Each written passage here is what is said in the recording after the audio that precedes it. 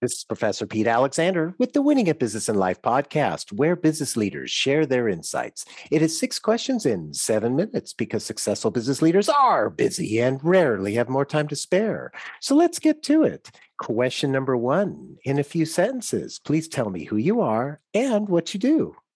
I am Judy Hoberman, excited to be here. I am an executive coach, a speaker, a trainer, and I work on empowering professional women and encouraging men to champion them. Well, Judy, it's an absolute pleasure to have you on the show. Question number two, what is something that makes you smile and or laugh about working in your industry?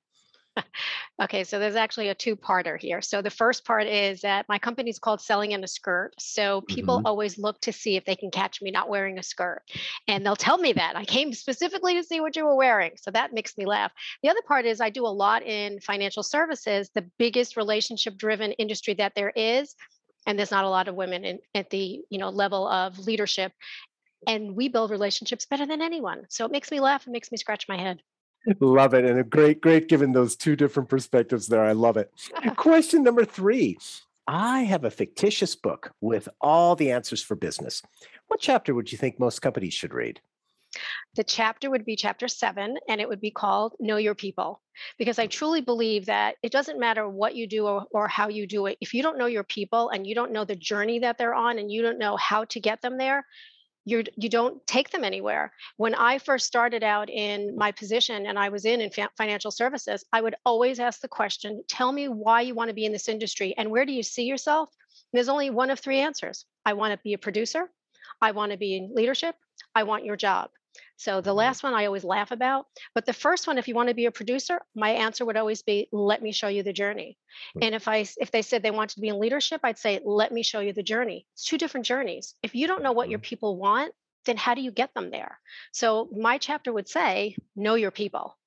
I absolutely love that insight. And the third part of that about I want your job, as a successful leader, you have to be willing to, groom people who want your job and not be afraid of that. Would you agree?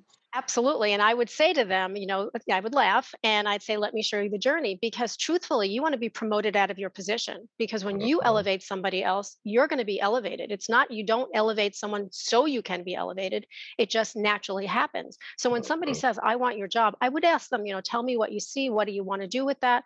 And I always learn something when they tell me why they'd want my job, which is also great. But it's just, I always knew my people. I always knew birthdays. I always knew their family. I always would meet their partners or their spouses because I wanted to know about them. I wanted to know, I wanted their child to know that when I would ask, Dr. Pete to come in on a Saturday to do a trade show with me, they would know why you're doing it. So it was very Mhm. important to me to know my people.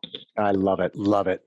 Question number four. Other than the generic work harder, have a great attitude, and care for customers, what advice would you give to other business leaders? I would say that you need to be generous. And I don't talk about financially generous. I'm talking about generous with their time because most people are looking for that mentor, that role model. And when you're too busy, then they don't have somebody to look up to. When you are generous with your time, you're showing them that they are the most important person that's in front of them. And so I always make sure that no matter what, I'm not available 24/7, but when I'm with you, I am with you. I am 100% present with you. There's nobody more important. And I believe that some of my experiences are going to help you, and some of your experiences are going to help me. It's a two-way street. So a lot of people will say to me, well, I don't have time to mentor somebody. It's not a matter of time, it's a matter of desire. And when somebody says to me, would you mentor me? It's not a job application. Sometimes, I would tell people just to say, you know what? I really like the way you do X. Would you show me how to do it?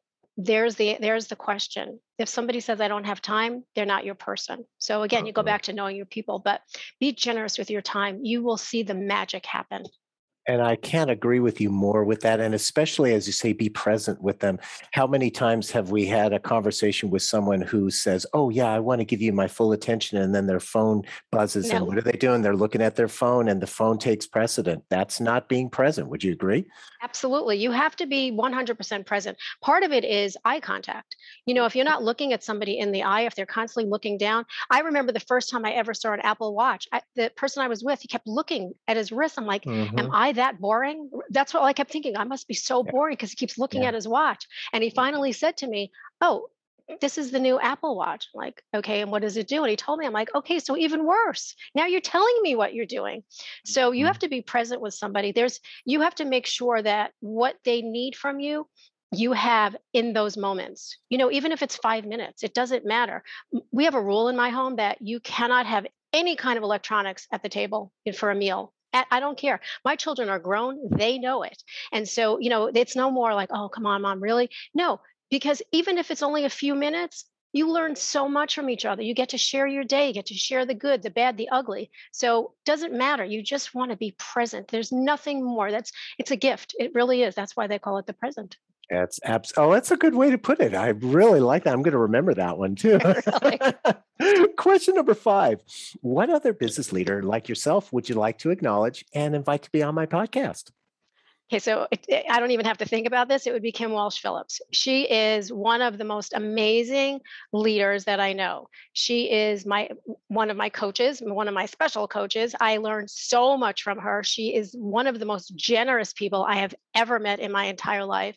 She impacts so many people, and not because she gets up and say, I'm an influencer. She is an influencer, but she doesn't go out there and say, well, I'm an influencer.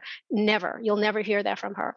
But she teaches you and she learns from you. Like I said before, that's a two-way street. She's somebody that you would just love because she's like a magnet. You just want to be around her. So that's who I would say. Well, I look forward to connecting with her. Thank you for that referral. Absolutely. And our final question number 6, please tell me about your first job. So my first job, and you'll know how old I am once I tell you what it is. My very, very first job was Fuller Brush. If you remember Fuller Brush, I do. This was the original, knocking on the door, cold calling, salesperson. And I remember thinking that my very first door was my mom's. And I thought, this is going to be great because I'm going to be off to a good start. I'm going to sell something. And my mom said no. She said no to me. And I thought, this is not, I must be on candid camera or something. Mom doesn't say no. But she taught me a really valuable lesson. First, she said to me, even though somebody loves you, it doesn't mean they're going to buy something that they don't need. Mm-hmm. Okay. Then she said, part 2 of that is, even if somebody loves you, they're going to refer you to their friends. So there was the part that was the beginning of my sales career. So I remember her saying, so-and-so and so-and-so actually needs those brooms that you have. So why don't you call them? So to me, it was a valuable lesson. Not everybody's going to buy from you. And even the people that you love are not going to buy from you, but they're going to give you, open up their circles for you. So I thought that was the best lesson I ever learned. And that was way back when Fuller Brush was like the place to be. Well, and it's funny that you say that awesome story because I still own a Fuller Brush.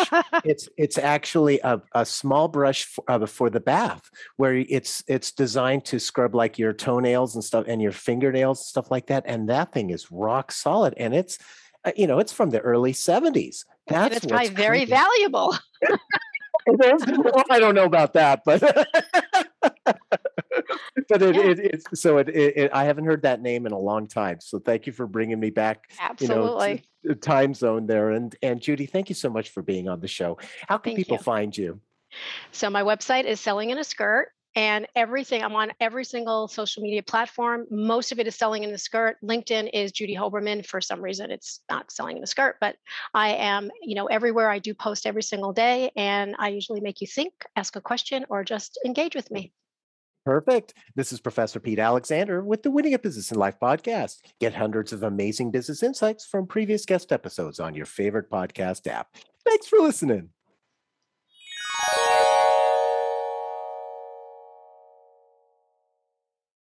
How much do you understand the future of finance? I'm Jim Marous, a top 10 banking influencer and host of the podcast Banking Transformed, where we dive deeply into the rapidly evolving world of banking and financial technology. Join me as I interview industry experts, thought leaders, and innovators as they unravel the latest banking trends, disruptions, and game-changing technologies reshaping the world of finance. Redefine your understanding of the banking ecosystem. Subscribe now to Banking Transformed, available wherever you get your podcast and now available on YouTube.